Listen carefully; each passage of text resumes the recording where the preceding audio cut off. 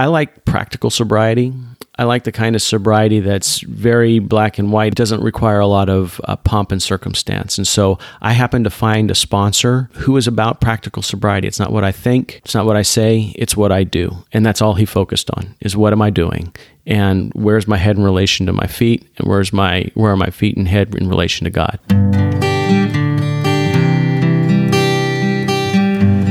Well, hello, friends of Bill W. and other friends. You have landed on Sober Speak. My name is John M. I am an alcoholic, and we are glad you're all here, especially newcomers. Newcomers, that is, both to recovery as a whole and newcomers to this podcast. Sober Speak is a podcast about recovery centered around the 12 steps of Alcoholics Anonymous. My job here on Sober Speak is simple. My job is to provide a platform to the amazing stories of recovery all around us. Consider Sober Speak, if you will, your meeting between meetings. Please remember, we do not speak for AA or any 12-step community. We represent only ourselves. We are here to share our experience, strength, and hope with those who wish to come along for the ride. Take what you want and leave the rest at the curb for the trash man to pick up. Matt Buhay, ladies and gents, boys and girls, that was the voice of Mr. Pete F.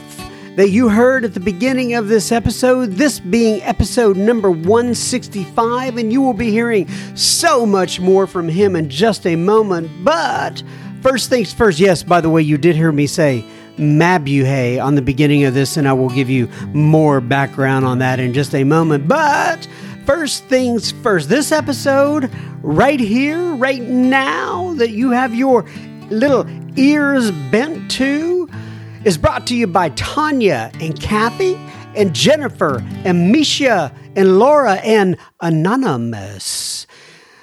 What, you ask, did Tanya and Kathy and Jennifer and Misha and Laura and Mr. or Ms. Anonymous do, you say? Well, they went to our website, soberspeak.com, and clicked on the little yellow donate tab and made a contribution. Thank you so much, Tanya and Kathy and Jennifer and Misha and Laura and Anonymous. This episode is coming right out to youans. We're going to let the other folks listen in as per normal, but this episode's coming right out to you all. So you heard me say at the beginning of this Mabuhay. And the reason I'm saying that is because, in fact, if you are a Filipino and you're listening in on this, you probably will recognize that particular word. And this comes from Angela. Angela wrote in and she says, John, I would love it if you would say Mabuhay. By the way, I hope I am pronouncing that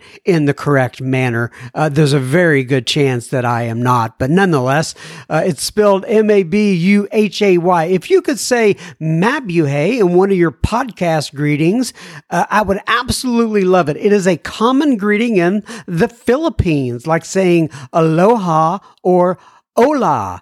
The literal meaning is to, quote, live, unquote, or to live, which I think is appropriate for sober life. I think that's appropriate as well, Miss Angela, to live and or to live. She says, thanks for all you do, Angela H., a Filipino American from Long Island, New York. So for any of you that understand a Filipino, a Philippines, how would you say that? Philippines. I doubt very seriously that is accurate, but nonetheless, I crack myself up sometimes. Angela, thank you for writing in. And I do want to tell you, I'm in kind of a zip-diddy-doo-dah mood today. In fact, I literally thought about singing zip-diddy-doo-dah, zip-diddy-day as I started this episode. But I realized that Not everyone who comes in to listen to the podcast is in a good mood. And sometimes when somebody else is in a good mood, it is just absolutely sickening. Now, I want to tell you, I'm not always in a good mood, right? I am grumpy. I get a mad mood. I get depression, the whole 9 yards. But today, this day in particular, I just happen to be in just a very pleasant mood. And, I know the reason why. I could tell you. And that is because today, already what I've done is did my little prayer and meditation, and then I went over to a step study, which my friend David G has put together, and we went through the first week of that step study. It goes 14 or 15 weeks, something like that, and by the time you're done with it, you have worked through the steps with a like-minded group of individuals, and it's just absolutely fantastic. So I did that. And then I came back and I was able to record an episode of Sober Speak, which you guys are going to get to hear very soon. And I absolutely loved it. It was fantastic. And now I am here and I'm talking to you all, Ewans, and I'm just excited about that. I've been praying about you guys this week, thinking about you guys. So nonetheless, here I am, and mabuhay to all of you. Let me go ahead and read a review. Is that how you call it? Yeah, a review. I think that's what you say, that we got on Apple iTunes. And JD posted on Apple Podcast. He says the title of this is Meeting Between Meetings Taken on a Whole New Meaning. And then he posts and he says, I've been listening to John M's Sober Speak podcast on a regular basis since my journey began in journey in sobriety began in July of 2019. In the very beginning, I was fortunate enough to have my choice of a variety of daily meetings. I use Sober Speak as a, quote, buffer, unquote, to listen to in my headphones while at work, doing chores around the house, long drives, etc. Now that the pandemic has taken its toll on my regular meeting schedule, I found myself relying upon only 4 to 5 weekly meetings. I have been so thankful that John M has kept the episodes fresh and current. I am able to make it a few days between meetings without getting, quote, squirrely. I understand that, JD, unquote. But I enjoy plugging into Sober Speak whenever I please to stay connected with my program of recovery. JD in St. Augustine, Florida. Well, JD in St. Augustine, Florida, thank you so much for posting that on Apple iTunes. We do appreciate it. And as I always say, thank you so much for allowing me to be part of your journey. And I love that you're part of mine as well. I, John M., will be the host, not the host. I will be the chairperson for this meeting between meetings, and I am truly honored and privileged to serve all of you listening in. You can't see it, but I'm doing a little namaste hands and kind of bending forward here. So take a seat around this virtual table, if you will, and let's get started. It is so good to be here with you, my tribe, and my people. Keep in mind that we have indeed redesigned the website, and we actually have a new logo now. So like I said before, do not panic. New things are good. But if you want to go to our website, soberspeak.com, I would appreciate it. And I want to give a big hats off to my bride, the lovely Mrs. M., for spending so much time researching and looking at that site and doing what she doesn't have to do. But I'm so happy and fortunate to have her, and I'm so glad that she has done that. I appreciate it. And I also want to give a shout out to Mr. Rick W., who kind of took the reins and helped to redesign that website. I'm most grateful to have him in my life as well. In fact, we're going to be putting a blog post, I think, pretty soon. We have somebody from New Zealand who has volunteered to start with some little blogs. They're going to take some of the content that we have created already, create that into a blog, and then post it on the website. So anyway, if you hadn't been there in a while, go check us out. It may be exciting for you, it may not, but it's www.soberspeak.com. Now, it is time for a little bit of Deep Thoughts by John M. And what I want to do at this time of year is tell, I call it my Christmas story in Alcoholics Anonymous. And what I mean by that is, I may have told this story before. I don't know. I'm sure I've told many of the stories over and over on the podcast. I have no idea. But if you've heard this before, just bear with me. But now that we are in the middle of the holiday season, I want to tell you about my experience, if you will, in Alcoholics Anonymous with Christmas. If when I got to Alcoholics Anonymous, I would have sat you down and told you about some of my experiences with Christmas growing up, it would have been very apparent, and you would have agreed with me, but that there are some reasons why I should not enjoy Christmas and the holidays in general and everything that goes on around that. But something happened to me like a year or two into sobriety. I had taken so much for so many years out of the holiday, the Christmas holiday in general, that I thought to myself, you know what, I've taken so much out, it's time to put back in a little something that I have taken I've been such a bah humbug guy for so many years, it's time for me to start putting back in. So what I did is I went to the pharmacy store, drugstore, whatever you want to call it. I don't think it was CVS at the time. I think it was like a Eckerd's or something like that. But I went down there and I got some little decorations. And I came back to my little apartment that I had. And I'm talking like $5 worth of decorations, right? It was nothing. And they were really cheesy. And I put all those up in my apartment. And I started thinking to myself, started kind of feeling down about, I said, why don't I ever get any Christmas cards? Why doesn't anybody ever send me any Christmas cards? So you know what? All of a sudden it came to me. I said, well, John M., that's because maybe you never send out any Christmas cards. So I started a Christmas card list, and I still have that Christmas card till today.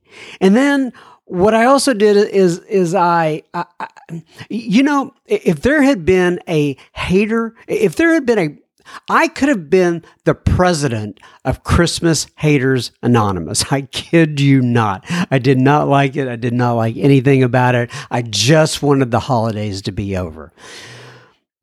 And the worst thing about Christmas was, those little, when people put things on their card, like reindeer horns and all kinds of stuff, they put decorations on their cars to celebrate Christmas. Well, I hated those people more than the other people, just the general people who I had a dislike for around Christmas time.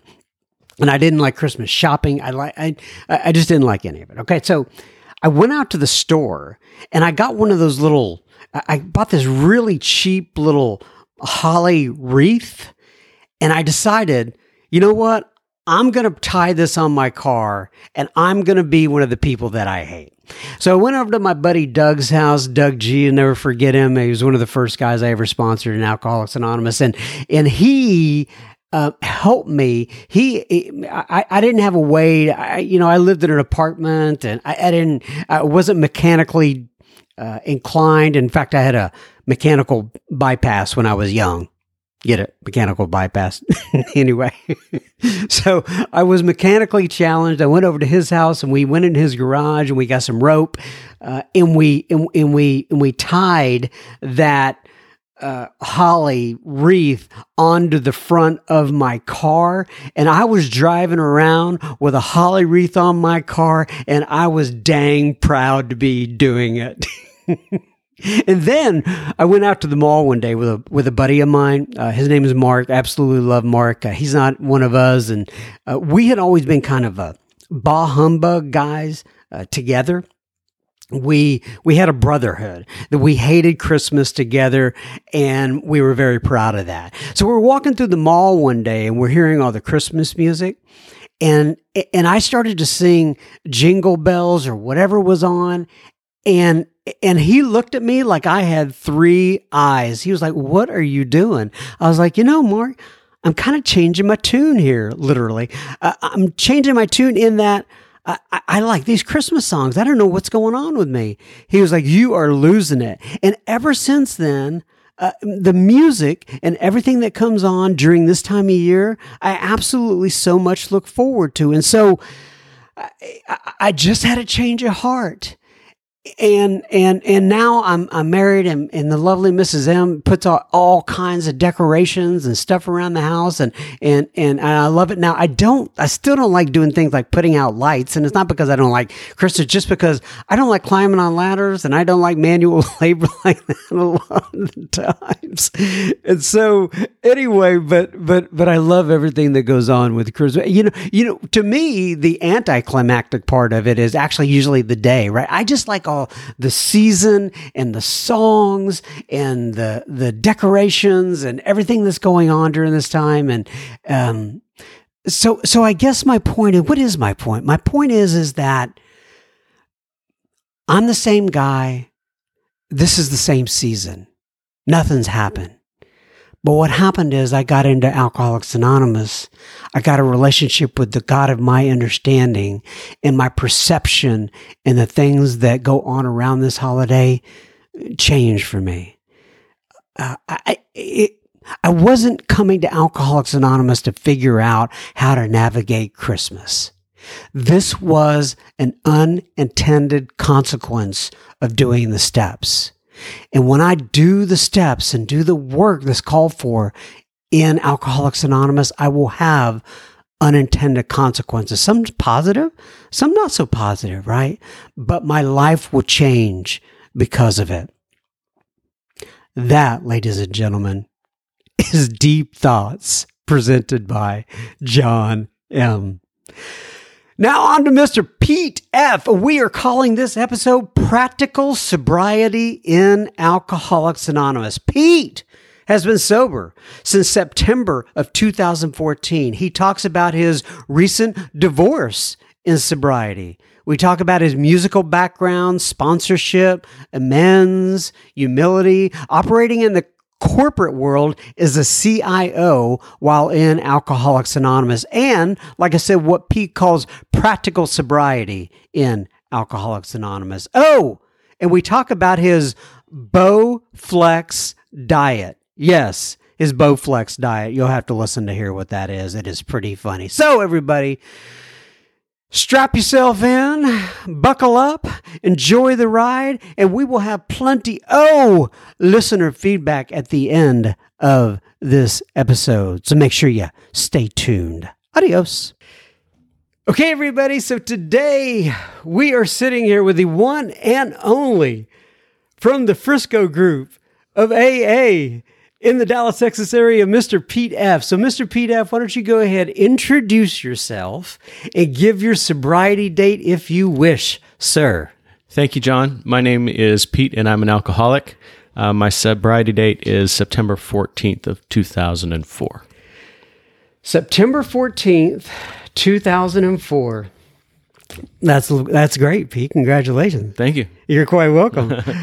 I'm sure you did it all by yourself, right? I wish that were the case, but obviously it took a lot of people in a lot of rooms to get me to this point. So, all right. grateful. So, and before we get going here, I just want to talk to you about this real quick. Here's the thing about sitting in a meeting with somebody, and you hear their shares, but you don't really hang out with them outside of the meeting a lot. I've always loved what you had to share in the meetings. That's obviously why you're sitting here, because I wanted you to share more of that and what you share with the listeners. But right before we started, you were asking me about the equipment that we have set up here, my digital recorder and all that kind of stuff. And you're asking me how it does, or how it's all kind of dovetailed together. And I said, well, so you obviously know something about this. And you said, I'm a musician. So tell me about your musical background. Oy vey. So I'm an amateur, a semi-pro musician. I've played the guitar and I've played in bands since I was about 20 years old. And it's just something, I mean, it's ridiculous for a 50-year-old man to be, hanging out with bands and doing that kind of stuff, but it's something that I can't shake. I just love doing it. I love everything. I love playing the music. I love singing. I love messing with the equipment and recording. And so it's what I do when I'm not working. What do you play? I play the guitar. Okay. Poorly. No, well, it can't be that poorly. Pretty poor. So do you do gigs and such? Yeah, I mean, when there's no coronavirus, shutting things down, that's, we play smoky little dive bars and, do little festivals and, benefits and stuff like that. And so, when it's going a couple times a month, we'll be out playing someplace. And so what kind of music is it? Basically classic rock, so everything from around the time that, in the early 70s, some of the late 60s, and then, it just depends. Sometimes you'll throw in something from the 80s or the 90s and, think that it's modern. But that's classic. That's actually, I'm dating myself because 80s and 90s is considered classic rock now, too. So. Right. So like 60s and 70s stuff, too. Yeah. Right? So give me an example of what are your hits that you usually play during we like the Guess Who, the Led Zeppelin, Pink Floyd, all of the big names back in the day. And, it's just, you always freeze when somebody asks you what's on the song list because there's 60 or 70 songs and you can never remember one of them. But generally, if it was on, any of the major radio stations back in the 70s, it's probably something that we would play. So you do a little bit of Jimmy Page there, huh? Not me. Okay, so you're not a lead guitar then. I can play the lead, but not a la Jimmy Page, although I know a lot of musicians that can do that. I'm kind of the guy who holds down the rhythm and also I do a little bit of singing, but both, again, it sounds a lot sexier than it really is. It's not, it's like a garage band type thing, and we make a little bit of money at it, and we enjoy it, and we take it pretty seriously, but it is, it is not our job. It's just a hobby. So. Okay, so like I said, I know you from the meetings. I absolutely love you. Mm-hmm. Every time you come into the rooms, I'm like, oh, I hope they call him Pete to share because I love hearing from you. So, with that being said, though, tell me about yourself. Are you single? You married? Do you have kids? I have one daughter who's 16 years old. I just got divorced. Actually, that's one of the reasons that I moved to Frisco. I was married for 23 years. 23 years? Yeah, 23 years. And then got divorced. But when that happened, we were living in North Dallas and I was attending, meetings downtown, or I was attending meetings over in Irving where I worked at the time. And so I got another job about the time that the marriage was ending and started working in Frisco. And then, as the divorce was getting finalized, I just moved up here to be closer to work. Actually, just, about 6 weeks ago, moved into a new house. I'm like a mile from where you are. So, we're pretty close and really close to the group, which is nice. Yeah. Well, I didn't know we were that close. We're going to have to hang out some more. Yeah, absolutely. Well, so while we're there, let's talk a little bit about, there's going to be a lot of people listening to this, tons of people listening to this who have been through a divorce and sobriety.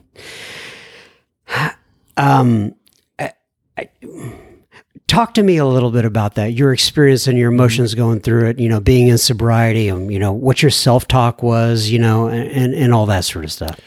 Well, it's hard to talk about. By the way, let me say this, okay? I don't think I've ever actually talked about this on the podcast before, but I've been through a divorce and sobriety myself. Back when I was like 5 years sober, something like that, I went through what I call a starter marriage.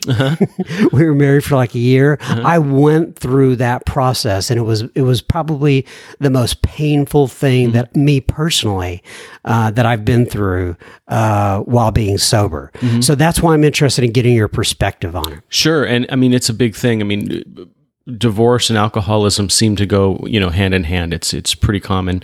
I'm a child of divorce. Never thought I'd get divorced, but ended up being divorced after 23 years of marriage. It's kind of a earth-shattering kind of event, but it's hard to talk about it without talking about the year in which my ex and I decided to get divorced, because we all have troubles and everything else, but I had the most difficult year I could imagine. And the divorce was really one of the last events that occurred within that year. And so it wasn't just the divorce, it was the death of parents, it was the sale of a house, it was changing jobs, it was, dogs dying. I mean, it was just so much happened in the span of a year that I had to lean into AA. I had to really press into God and into His mercy. And I had to live one day at a time for that entire year, actually about 18 months, because it was just, it was the 1-2 punch, the kidney punch, and just constant bad news. And so I remember talking to my sponsor. That's, a big thing for me, is having a sponsor and really staying in touch with him and talking with him. And, he just said, the way that you get through this is a reflection of the program that you're working. It's a reflection of your relationship with God. And it can be, if you do this the way that I'm hearing you want to do this, it can be something that others can draw strength from who are going through a tough time. And so I'm not sharing it because I'm proud of the way that I got through my divorce or any of those other things. I'm sharing it because it's a testament to the power of Alcoholics Anonymous, the power of the 12 steps, the power of the community of brothers that we have in the program, and ultimately to the power of God. So when I got divorced, or when I found out that I was getting divorced, I said, I'm here to serve, right? That's what AA taught me, is I'm here to serve. It doesn't mean I'm going to be a doormat, but I am not going to fight. We've ceased fighting, so I'm not going to fight. I'm going to try to work it out so that I come out of it as whole as possible. My ex comes out of it as whole as possible. We can have somewhat of a productive relationship for the benefit of our daughter, who we have in common. And that I said the last thing I really want coming out of this is I don't need another enemy. I'm done making enemies. So. It was challenging. I had to, and it's never as difficult as when you're talking with somebody who's, you've been married to. I mean, that's a very intimate relationship, which, those feelings are very strong, but I constantly had to say, what is the right thing to do here? What AA taught me, and is it to go and hire a bulldog of a lawyer and try to tear her apart and try to keep all the money and time after time, I just God put it on my heart that no, you need to sacrifice, and, you don't have to lose everything, but everybody's going to lose something. So step up to the plate and do your part. So I think that, I have a relationship with my ex-wife, which is amicable. It's productive, again, for the benefit of our daughter. We co-parent fairly well as a result of that. We're still, figuring some things out, but I don't harbor a lot of resentment in my heart about it. I'm not regretful about it, and it's an event that happened, but it's one that I'm just so grateful, so grateful to AA for helping me get through it, because I know the old me, and the jihad that would have become. The holy war that would have become to destroy one another. And it simply didn't cross my mind. AA kept me on the right path. And I just feel like if you can go through a divorce well, I think that happened. Again, I'm not tooting my own horn. I'm just talking about the power of the program, the power to change an asshole like me, who would have been an absolute cutthroat, into somebody who said, we both need to emerge from this and be able to carry on our lives. So. That's divorce in AA as far as my experience. Right. I was getting chills while you were speaking there, to tell you the truth. I mean, I'm getting chills thinking about it, because that's not the way I normally am. You have to understand that that's not my default setting. What about your daughter? How has she been through this? Well, I mean, it's not easy, and I thought for somebody who was 15 years old, it would be a little bit easier, but obviously, it's a major change for her, and, so she's getting used to it, and, the reality is that I actually spend a little bit more quality time with her now, because we get the standard Texas visitation schedule, so I get her every other weekend, and when she's with me, we make that a priority, and that just wasn't the case before. I saw her every day, but we didn't make our time together a priority, kind of took it for granted. Now, because it's limited, we have to be much more prescriptive about the way that we use it. And so I can't wait to see her. And I think she feels the same way. She can't wait to come and see me. And, we do stuff together, but, I want to be a Disneyland dad. I used to think that was a funny thing and I wanted to be that, but, I still have to be a father as well. And so we try to make time for that kind of stuff and also time to just spend with one another and enjoy each other's time. So she's getting better. Okay. So let's go back a little bit. Sure. You said that you're tired of making enemies. You don't want to make any more enemies, is basically what you said. So I'm assuming that would kind of reference a time before you got to Alcoholics Anonymous. And talk to me about that particular area. Before you got here, what are the kind of the things that come up for you? Well, I said that because it reminds me of that little saying where, friends may come and friends may go, but an enemy lasts forever. Mm-hmm. And so I hear a lot of people talk about this in Alcoholics Anonymous, that I either love you or I hate you. There's really not, tolerance is never part of the equation. And oftentimes, if I know you long enough, it turns to hate. And so, there's just a lot of people who I had a lot of animosity towards, a lot of resentment towards. And, like a lot of us coming into Alcoholics Anonymous, I had a lot of baggage. And so, I don't want to make more enemies. At the very worst, what I want is a relationship where I'm tolerating somebody, right? Otherwise, what my preference is that I have a relationship where I can find something in people that, that we have in common, that I can like, or more importantly, love, that brotherly love thing. And that makes relationships much easier. I don't struggle with relationships like I used to. Everybody struggles with them, but not like I used to. I can't think of an enemy that I have. And before AA, I thought about them all the time. What I should have said, what I could have done, how I could have gotten over on them. And now I just don't think about that stuff. Did you grow up here in this area? No, I moved here about 25 years ago. But I'm a child of divorce. And so I lived with my mom in Southern California through most of the school year. And then my father lived on a cattle ranch out in West Texas, eastern New Mexico, and I lived there for all of the summer and a little bit of the school year because of their divorce decree. So, any alcohol or drug addiction in the background with the family? Yeah. Dad was an alcoholic. He was in. When I was probably 8 or 10 years old, I remember him going to meetings, and I know that he had a stretch of about 14 or 15 years. And then he... You never went to any meetings with him back then? No. Did he seem like he was real involved or kind of... He was very involved in Alcoholics Anonymous. Yeah, he was, you would have labeled him a success story, long-term sobriety, working with others, living, a godly life and, doing the best he can. And then I think what happened is he moved off of that ranch. He'd been a cattleman his whole life. He moved off of that ranch. He'd been a what his whole life? A cattleman. Oh, okay. Gotcha.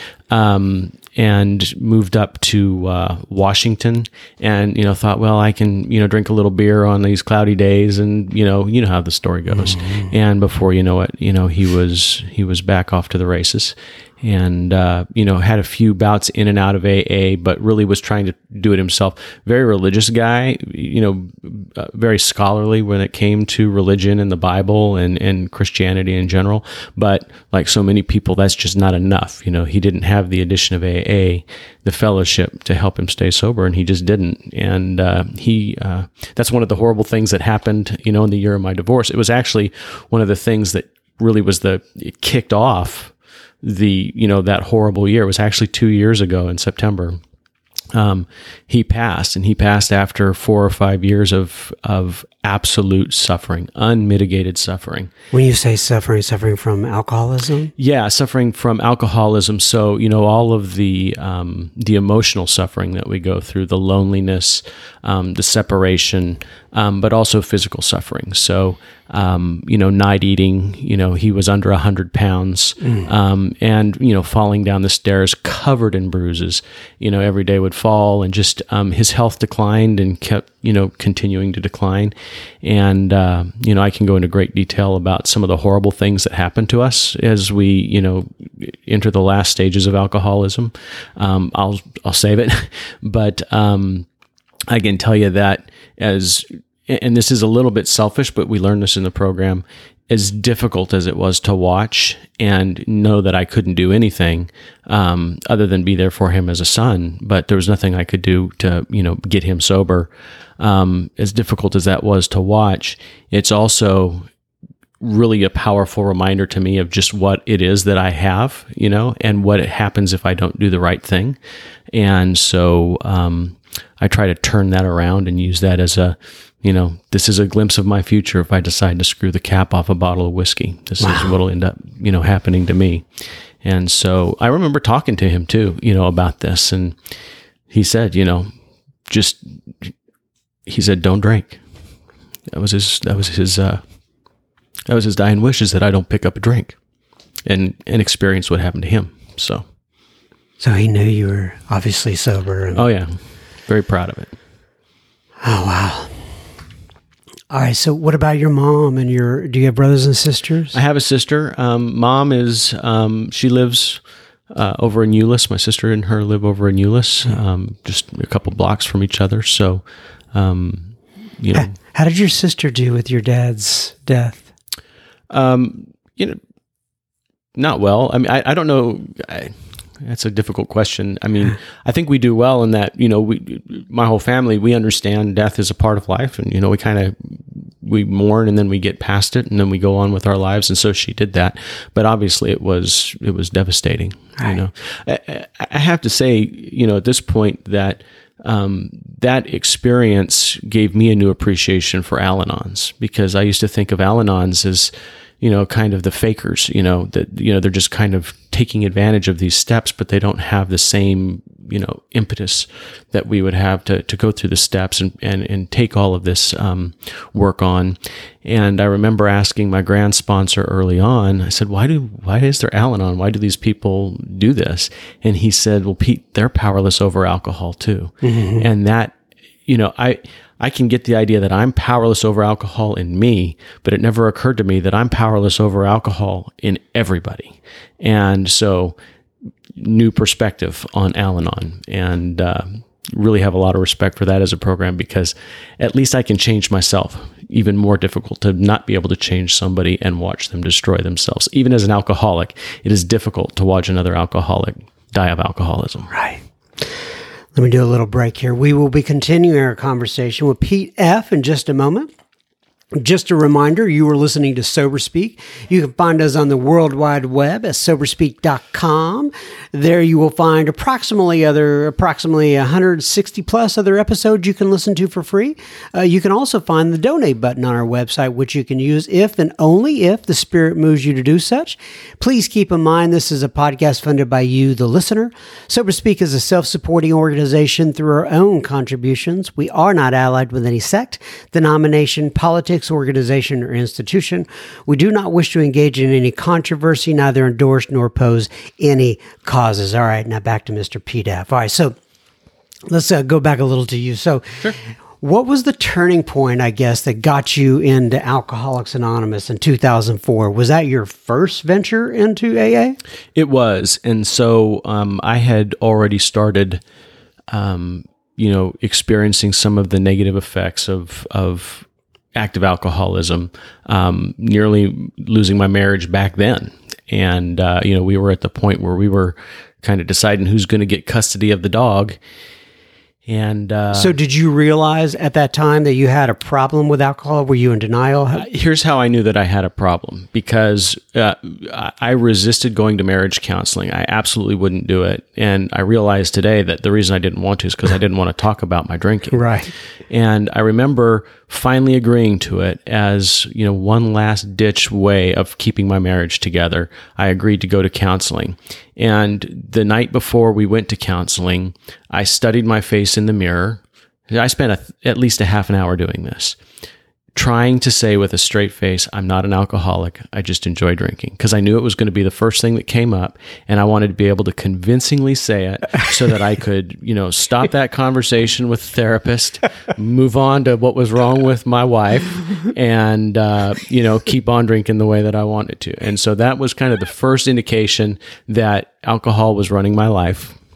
And it wasn't long after that I bought a Bowflex, and I bought one used. I don't know if you remember the Bowflex. But yeah, explain to people what those are. The Bowflex is like an exercise machine, and it's made for your home. It's kind of a home gym. They were at the time pretty expensive, so I bought it used and got it home and got it set up. But the next day I was at work and I was downloading the instructions on how to, the exercises and the diet program that you're supposed to use to make the Bowflex work for you.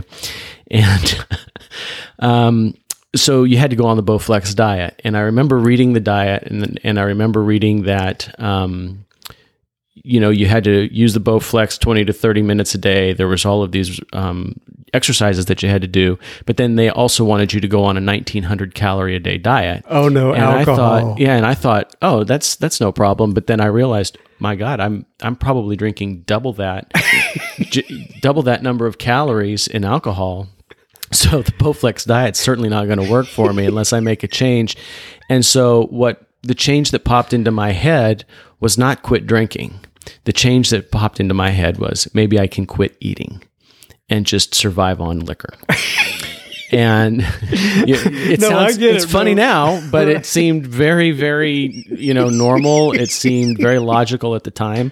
And it was at that moment, that was my moment of clarity. And I realized at that point that I was absolutely whipped by alcohol, and the same road my dad had gone down, that was the road that I was heading down. And so my internet search switched from, the Bowflex diet to Alcoholics Anonymous. And I found that there was a meeting at the Preston Group, and I found that was that your first search for Alcoholics Anonymous? That was my first search. Other than I went to a couple meetings with my dad later in life, just taking him to a meeting. Gotcha. So I knew about Alcoholics Anonymous a little bit, but I found the Preston. What was group. your preconceived, or did you have an impression of it that you think was incorrect before you got there? I thought it was weird and sappy.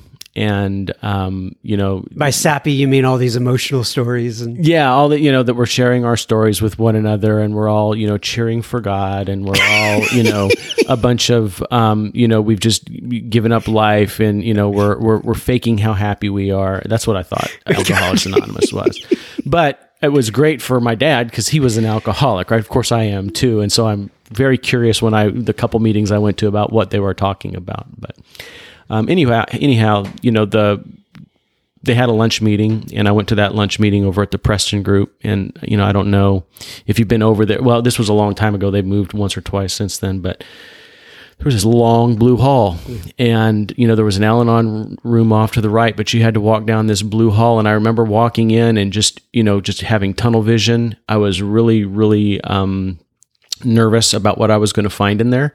And I remember thinking, this is the same color blue as the Weatherford jail. And I thought that was just hilarious, that I'm walking into an Alcoholics Anonymous meeting and it's the same color as I call it institutional blue, and a lot of alcoholics will know it. They also know institutional green, because those seem to be the two colors. But anyway, I walked in there and there was a non-smoking room and there was a smoking room, and the smoking room was just filled with smoke, and I thought that was awesome. And so I went into the smoking room, and they invited me back for a meeting at 6. And then when I was there, they invited me back for a meeting at 8, and the next morning at 7. And so I was making 4 meetings a day at the Preston Group immediately. I mean, immediately, I don't know why. It was so out of character for me to do that, but something about those meetings just drew me in. And, I don't like to follow rules. I don't do it often, but somehow or another, Alcoholics Anonymous, just the power of that room, to somebody who finally wanted help, the power of that room, it just trumped all of my, bullshit thinking. And I just did what I was told to do. And so I'm always curious about this too, is that, okay, so here you are, you've been married for an extended period of time at that point. I'm sure I'm just wondering how your wife reacted. I mean, you're spending 4 meetings a day, right? You're gone quite a bit, and you read about this. All of a sudden, you just take to it like a fish to water, or whatever. Did that go over well? Was she happy for you? Well, so in typical alcoholic, fashion, I didn't tell her, and I actually those hours weren't abnormal for me to work. I went to work early. Often I wouldn't get home until late. So really, I was taking more time off of work than time off of the family. But there was still an impact. I mean, I was leaving earlier and I was getting home a little later than I normally would have. But I didn't want to tell her I was going to AA because I wanted to leave myself the back door. Right. That if I decided I don't want to do this AA thing, she wouldn't know and then hold me accountable to the admission that I was an alcoholic, right? Right. So I waited about 3 or 4, well, probably 2 or 3 weeks, until I was pretty sure that I wanted to really go through with it. And then she thought I was having an affair. When I finally sat down and told her, she thought that I was having an affair. And I'm like, look at me. How am I going to have an affair, right? Oh, Pete, you're a good-looking guy. She just immediately started crying and told me how proud she was of me. And, that's when I knew that I thought that I was the only one who knew that I was an alcoholic, right? I thought nobody else knew. I did such a great job of keeping this a secret. And from her reaction, it was obvious that no, I did a terrible job of keeping it a secret. So, at least from her. Right. Okay. So you're into AA now. Take me a little bit further down. How was that first year? What were those first couple years like? Take me through that period. Well, I still don't understand what it was about AA that made me comply. I don't know. That's a good way to put it. It sounds terrible. I mean, I hate the word comply, I know what you mean, right? Or, that I've been obligated or accountable. I just don't like those because they're a harness that I don't want to carry.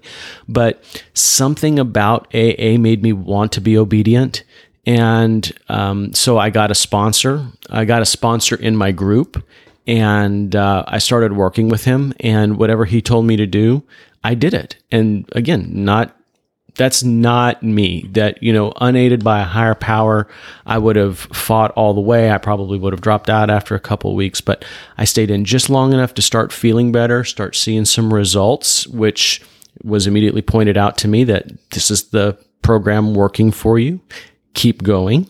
And so I did. And I think, I come from a line of sponsors who were extremely interested in service, and so they made me get jobs in the group. And I remember I getting there early to make coffee was my job for a while. And there was an old man, Bob Kay, and he used to get there 20 minutes before the group would start. And I remember telling my sponsor, I can't make the coffee because Bob keeps beating me to the meeting.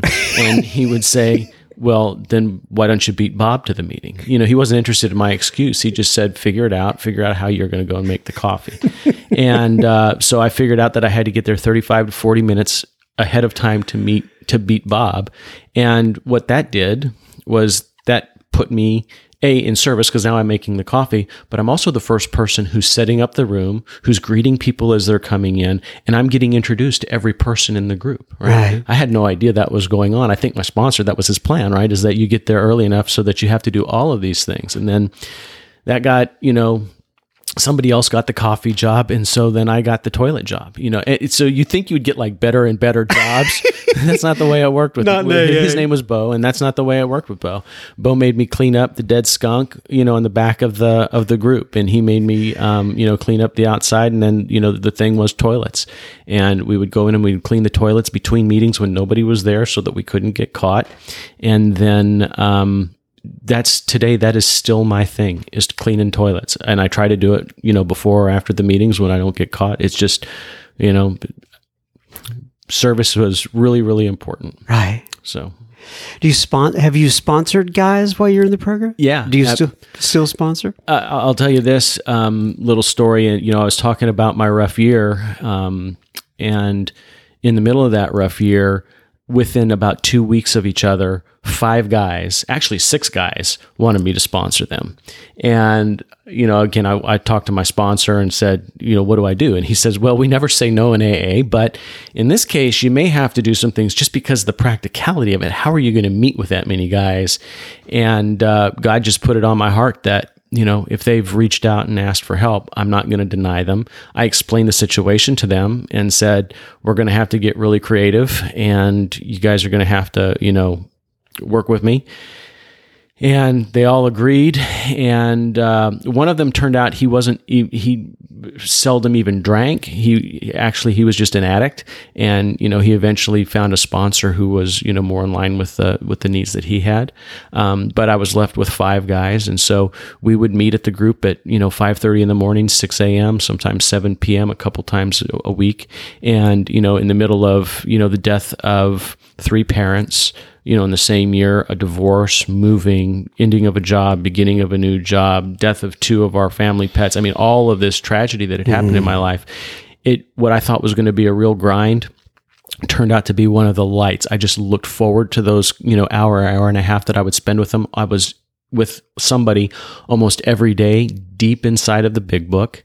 And I learned more about the Big Book because they were all at the same place. I was going through it over and over and over again. Sometimes one day we would do, chapter 1, and then the next day I would do it with another guy at chapter 1. And then they would get a little out of sync, and then they would sync up. And so it's just weird how God puts that in your life when you need it. And so, I've just been blessed, and so I've sponsored folks. It's not my favorite thing. A lot of people talk about sponsorship like it's the greatest thing in the world, and it's like they've ascended to some special place because they're sponsoring people. And to me, it's a real pain in the ass. But I do it. Right. I try to be cheerful about it. I try to do it. It's a service. It's the cost of my sobriety, and it was done for me, and so I'm happy to do it. But I try to keep it really practical and really simple. So, what about amends? Do you have any comments on amends that you have made or you've seen others participate in while you're in sobriety? Well, not normal, but when I had my list, I went out and I made my amends, and I made every single one of them on the list because I just didn't want it hanging over me. I didn't want there to be any excuse to go back and drink, so I did all my amends.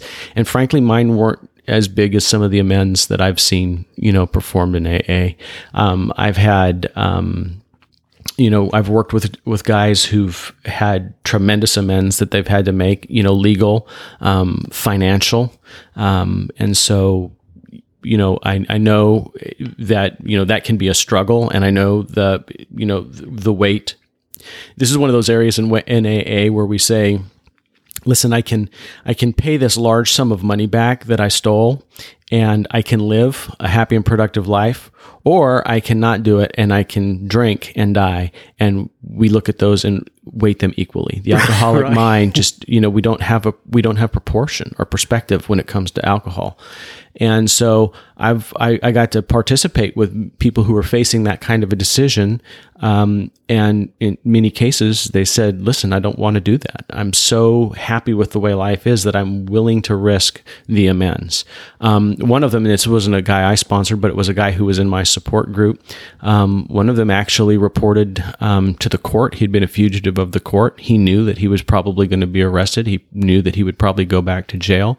And in fact, when he did this, he went back to make his amends. He was arrested, and he was released on bond, but he was given a date that he had to report to jail, and he had to go to jail for 3 or 4 years. Mm-hmm. And he got out of jail. He's stayed sober, and helped a lot of guys in jail. And so I've seen the power of amends just change people, changed me.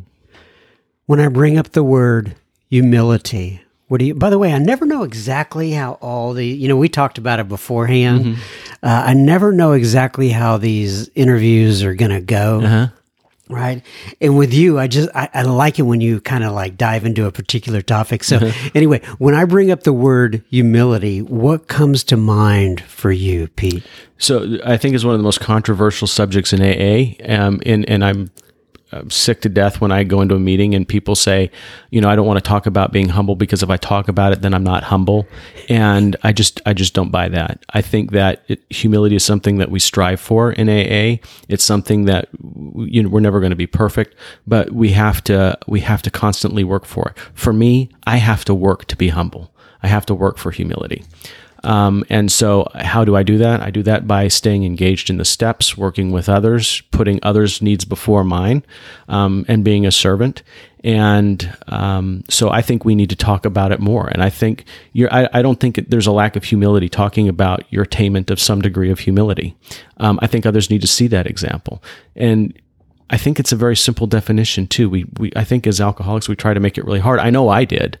I wanted to make it, seem like the guy who's, long gray beard sitting on top of the mountain, denying himself of everything, but that which is required to maintain just the most basic level of life, right? That would somehow be humble. And that's not the definition for me. Today, the definition of humility for me is that God is the center of my life and that alcohol is not a part of my life. I don't want alcohol to be a part of my life. That when I'm rightly related to God, that's about as humble as I'm going to be. And so it's just about how I maintain that. And I don't think about being humble. I might think about the step that I'm applying. Here I'm applying a 10th step, or here I'm applying a 7th step or a 6th step. I might think of that, but really I'm probably thinking more along the lines of, what is it when they used to put them above the steps? The on the beam, off the beam? Yeah, kind of. There's an on the beam, off the beam, but there's also, I forgot what they're called, but it's brotherly love and justice and... Oh, the principles. Yeah, the principles. I'm sorry. The principles. That's really where my brain is at, is that I'm going to be honest, and that covers a bunch of steps, right? And I'm going to strive for brotherly love. I'm doing good on brotherly love. Brotherly tolerance is still a problem, but especially on the road, especially in the grocery store. But so the principles really, is what I'm thinking about. And to me, that's all the humility I need. And, it's not about giving other people credit, even though I want to, share in it. Or, I guess that's one definition. But the definition I use to stay sober is just God's in charge. I'm not. I know that you are in business, right? Mm-hmm. You have a job, obviously. Sure. I think you work that job pretty hard. Mm-hmm. You've made reference to it already. How have you applied the steps and what you've learned in the program, and how has it changed you in how you approach your job? And do you want to describe basically what you do with your job? Yeah. So I'm a technology executive. I'm a CIO, and so I run the technology portion of a pretty good sized business, and it's AA and living the principles in AA makes work a little bit harder, very frankly. I don't get to cut corners like other people do. I have to take the high path every single time, and there are times where the lower path is very, it seems much easier, mm-hmm. Which is a lie. Long term, it's not. Long term, but right. Short term, it sure looks good. Mm-hmm. There are times where, I think retribution needs to be doled out, and I want to be the sheriff.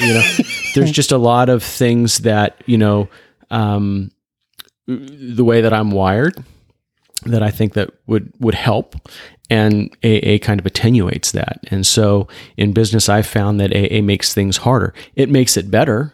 I have a much better reputation. Maybe you can sleep better at night. Certainly I can sleep better, but people trust me, right? If I say I'm going to do something, they know that I'm going to do it. If I say, if I get into a deal with somebody, they know that I'm going to hold up my end. I think I would have done that before, but there would have been a lot more, self-seeking in that, and motivation towards my own benefit. And what I found, and this is one of the great things about AA, is that when we work towards the mutual benefit of those around us, everybody benefits a lot more. Yeah. It's when somebody's trying to take more than their fair share, which is, again, my normal wiring is doing that. So I would say that AA's made the job a little bit harder, but it's much more rewarding. I go in and I work hard. I know that I do a good job for my employer. I take satisfaction in the work that I do. You could say pride. I don't think that's a bad thing to I have pride in understand. the work that we do. Correct. And I certainly enjoy the outcome of working hard and doing a good job, and I enjoy the camaraderie at work. But I sometimes get a little bit miffed that other people get to take the low road, Right. and I got to take the high road. So, Pete, as we wrap it up here, there are people listening in all four corners of the world. Mm-hmm. Some of them are thinking about getting into recovery in some form or fashion. Some of them are on the edge. Some of them have 1 foot in, 1 foot out, and they don't know really if it's for them. I can't tell you how many people I have write me and they say, well, I haven't been to meetings yet, but I enjoy your podcast, or I haven't, for whatever reason, they haven't dove in yet. And really what I want you to do is kind of share, not really give advice, so to speak, but share your experience, strength, and hope on what Alcoholics Anonymous has done for you. Mm-hmm. Well, my life revolves around Alcoholics Anonymous. I mean, it is the centerpiece of my life. God is the centerpiece of my life, and God is represented. The outer circle of God for me is Alcoholics Anonymous, and that's the way that I communicate with God. That's the way I stay in touch with this higher power that I need to live, and it's the way that I stay accountable to the way of life that's prescribed in the 12 steps of Alcoholics Anonymous. And so, what I will say, and I kind of touched on it earlier, is that my exposure to AA is, there was a lot of people who were kind of Pollyanna, and a lot of, I'm one, so I'm going to say this, and I hope it doesn't offend anybody, but a lot like Jesus freaks, right? I'm a Jesus freak. I'm a self-confessed Jesus freak, no question about it. Right. But that personality type, Right. and that turned me off about AA. When I first got into AA and I heard all these people getting really sappy and telling these really emotionally frothy stories, it says in the book that doesn't work. Well, it certainly doesn't work for me. And that's what I thought AA was. And there are people who love that about AA, and more power to them. I like practical sobriety. I like the kind of sobriety that's very black and white. It doesn't require a lot of pomp and circumstance. And so I happened to find a sponsor who is about practical sobriety. It's not what I think. It's not what I say. It's what I do. And that's all he focused on, is what am I doing? And where's my head in relation to my feet? And where are my feet and head in relation to God? That's it. And so I don't have to get emotionally frothy. I don't have to be a poster child for AA. I'm certainly not. And sometimes people think I don't like AA, but that's not the case. I absolutely love AA, but I get from AA what I need, and then I don't do a lot of the other stuff that the extracurricular AA stuff. I don't have a lot of friends in AA. I got sober in AA so that I could go out and maintain friendships outside. And so that's the way I live my life. So if somebody's like me, what I would say is find the right sponsor. I think that's common advice. And I think find the right group also, right? And if you don't want to get into all of the trappings of a sober life, just get into the tools and live the tools and be authentic to yourself. And anybody can do AA. It doesn't matter. Everybody can get sober in AA. I absolutely believe it. So I think we just came up with the title for this particular episode. I think we're going to call it Practical Sobriety. Okay. Mr. Pete, thank you so much for joining me today. Thank you so much. God bless you, my friend. Likewise. Oh, and I need to read page 164 of the Big Book as we wrap things up here. You would think I would learn to have this ready. Oh, my goodness. Here it is. My goodness. Abandon yourself to God as you understand God. Admit your faults to Him and to your fellows. Clear away the wreckage of your past. Give freely of what you find and join us. We shall be with you in the fellowship of the Spirit, and you will surely meet some of us, like me and Pete, as you trudge the road of happy destiny. May God bless you and keep you until then. Once again, Pete, thank you so much for joining me. God bless. Thank you, Mr. Pete F. If you're listening out there and that episode impacted you, please take a moment to stop and share. Remember, we don't want you sharing your gossip or your STD, but we do want you sharing this episode with a friend or family member. It may be just what they need today. Now, on to a little bit of listener feedback for you. Roger writes in, and Roger says, "Hi, John. I live in Grand Haven, Michigan, right on the shore of Lake Michigan, just west of Grand Rapids, Michigan." There's a few Michigans there. He says, "I have been sober since February 4th of 1984. I went to treatment at the Hazelton Center in Minnesota for 30 days and have been active in AA ever since. I stumbled onto your podcast last night. One of my grand sponsees turned me on to the podcast. Then I looked up Alcoholics, and you were there. I just listened to Jared M. from Texas tonight. That was our previous episode. Tonight from Texas with your interview style of talk. We do open talks here in Michigan quite often, at least before the quote, this thing screwed everything up. He's talking about coronavirus. He says, I was thinking I might try the interview idea in our area. Maybe we could get more people to speak. I think that's a good idea, Roger. You got to try that. And he says, all we have in the area now is Zoom meetings due to our governor. Anyway, it's a great day to be alive and sober. I will be passing on your podcast, Sober Speak, to many of my buds. I will keep listening from now on. Roger K. Well, Roger K., welcome to the community, the Sober Speak community. You're already part of the AA community, and you have been for quite some time. I appreciate your service and sticking with it for so many years. Thanks, Roger K. Brent writes in. Brent says, "Hi, John. I live on a farm and a ranch in East Texas. By the grace of my higher power, I have been sober for a couple of years now. I found Sober Speak during the pandemic when I was looking for more interactions with other alcoholics to support my program. I know a few of the guests on your podcast personally, so it has been meaningful to me to hear from them. Thank you so much for what you're doing. I listen to at least one episode a week. Thanks again, Brent." Well, thank you, Brent, on the farm and ranch out there in East Texas. Appreciate you writing in. Natalie writes in. She says, "Hi, John. My name is Natalie. I love the live Zoom meeting." Well, I'm glad you could make that, Natalie. "It was so much fun, and Gary K. had such nice responses. I live in Arizona, and I have been in Al-Anon for 3.5 years. Triple exclamation point.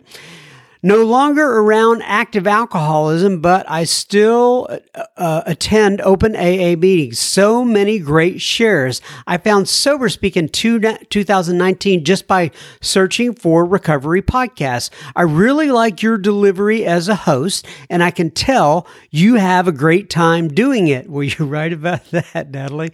She says, "I have enjoyed so many guests, and it's hard for me to mention just a few. Thanks for all you do, John M." Natalie. Well, thank you for writing in, Natalie. Appreciate ya. Larry writes in, and Larry says, "I live in," hope I can get this right, Poulsbo, Washington, Poulsbo. I retired a little over a year ago and sold everything and took off in an RV. The only problem was I went along and drank myself across the country." Sorry, Larry. He says, "I have just a few days right now, but I am attending Zoom meetings daily and have started working with a sponsor. I found Sober Speak when I did an internet search for recovery podcasts, and I resonate with Bill C. I also have signed up for his daily email. Thanks for all the work that you are doing, Larry. Well, thank you, Larry. And just in case somebody is not familiar with what Larry's talking about, if you want to sign up for Bill C's daily email, you would email bill@kitchentableaa.com. And if you don't have a pen to write that down, just email me at johnjohn@soberspeak.com and I will get that to you. Thanks, Larry. Anicia writes in from Down Under, and she said, John, it was great to see and be there at the Sober Speak Live event, although I must apologize for not having me screen on. Well, no problem, Anicia. Believe me, I was focused on just getting through the event. I did not notice. She said it was midday here in Aus, and I was doing lunch things for my family.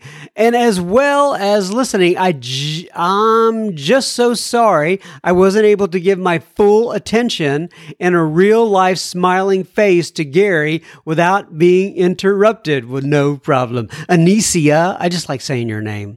I've never known an Anicia, and I like saying it because I know how to pronounce it, because you gave me the phonetic spelling at one time, like last year or something like that. Anyway, back to the letter. She says email. I wish if we did write letters nowadays, it'd be so cool. But anyway, I'm going off on a tangent. She said, the last couple of Sober Speak Live events I missed, and we have a sponsorship meeting that runs across the same time, and I wouldn't want to miss that sponsorship meeting. Well, I don't blame you, Anicia. Not only because I love it, I'd probably get raised eyebrows. Yes, I'm pronouncing that like she says, Prolly. Why? Get raised eyebrows at best, laugh out loud. Due to my time zone change recently, I was able to jump on for Gary K. He never disappoints, always a great speaker. Not sure if you picked it up from Vinoy or Nancy, but they are BFFs. They came out to Sydney, Australia for our women's conference, and boy, what a hoot. Yes, I love Vinoy and Nancy, both of them. She says, they are so much fun together, and they had all of us peeing ourselves with laughter. I'll never forget it. While I don't like the pandemic, I am incredibly grateful for it in that I get to sit in meetings with my sponsor, grand sponsor Vinoy and Nancy each week. What a treat. Plus, I get to meet you guys and other fellow travelers through Zoom. Hope you and yours stay safe and well and happy over the Christmas holiday period. Best wishes and much gratitude to you and all you guys for doing your work through Sober Speak. Anicia, praying hands, smiley face, and then another emoji. I don't know what that means. It's like smiling with, I think that's clapping hands is what that is. So nonetheless, thank you, Anicia, for writing for writing into us from Down Under in Australia. Philip writes in from Sweden. He says, hey, John, Philip here from Sweden. He didn't say it that way, but you get the idea. He said, it was very nice to see you and Gary K at the Sober Speak Live event. Well, he was there as well. In Sweden, the event started at 2:00 in the middle of the night. Oh, no. He said, I fell asleep almost 40 minutes into the show. I'm so sorry, Philip. He says, I don't know for how long I slept, but you guys were still going when I woke up. Yeah, we went on for quite a while. He says, I hope you didn't see me sleeping and drooling in the webcam. No, I didn't see that, Philip. He says, looking forward to listening to the podcast while being awake this time. You and your guests rock. And then he's got one of those like rock hands, like when you hold up, like two fingers. It kind of looks like a hook 'em horns emoji there. But anyway, hey, you know what, Philip in Sweden, you rock, my friend. Thank you for writing in. I appreciate it.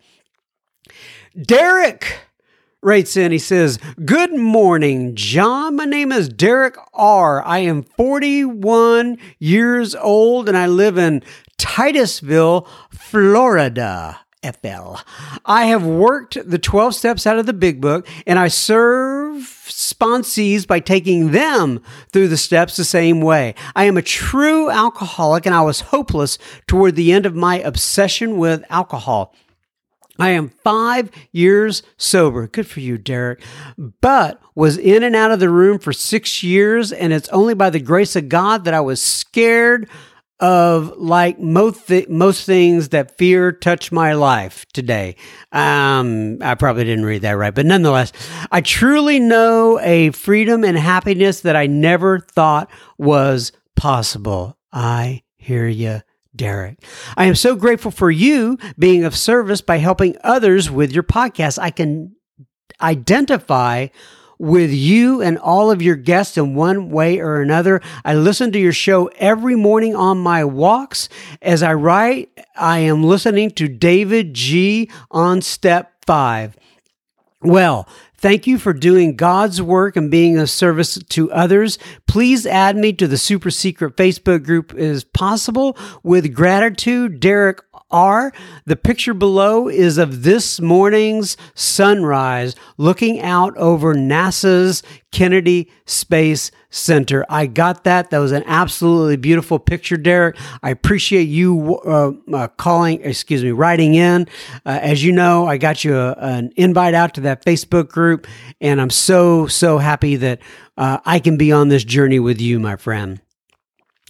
Matt writes in and he says, "My name is Matt," and I'm not going to read his last name, but it starts with an F, "from Millersburg, Ohio, 45 miles south of Akron in the heart of Amish country." Well, that, I'm sure you know this, Akron is the birthplace of Alcoholics Anonymous. And he says it usually helps to throw that info in so people know where Millersburg, Ohio is at. My sobriety date is February 23rd of 2015. I have a God of my understanding, a sponsor, and a home group, which is called the Millersburg Tuesday Night AA Group.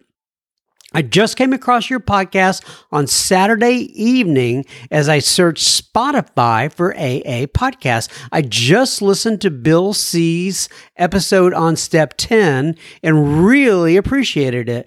I will definitely be coming back to hear more. I have a desk job where I can listen to the podcast while working. Could you, John M., hook me up with the super secret Facebook group? And thank you so much, John. Hope to see you around someday, Matt. Well, as you know, Matt, we got you out the invite, and it's so good to have you in the super secret Facebook group. And I'm glad that all is going well for you up there in Millersburg, Ohio. Thanks for writing in. Bettina writes in. Hope I'm pronouncing that right. Bettina. She says, "Hi, John. Not really sure how to join the super secret Facebook group. My email is such and such. Love the podcast and the diversity. I am listening from Germany. Blessings, Bettina." Well, guten Tag, Miss Bettina. And as you know, you are in there now. All you had to do was send me your email associated with your Facebook account to John, John, at Soberspeak.com, and we have you now in the Facebook group. And you know, I have a couple of people lined up from Germany that I will be recording here in the new year. We are going for the international flavor, and I'm so glad that you are listening to us while over in Germany. Thank you, Bettina. Finally, last, but definitely not least, Kathy writes in. And Kathy says, "John, I was listening to your podcast on the way to work today, and I'm so grateful to spend time with you." Well, thank you, Kathy.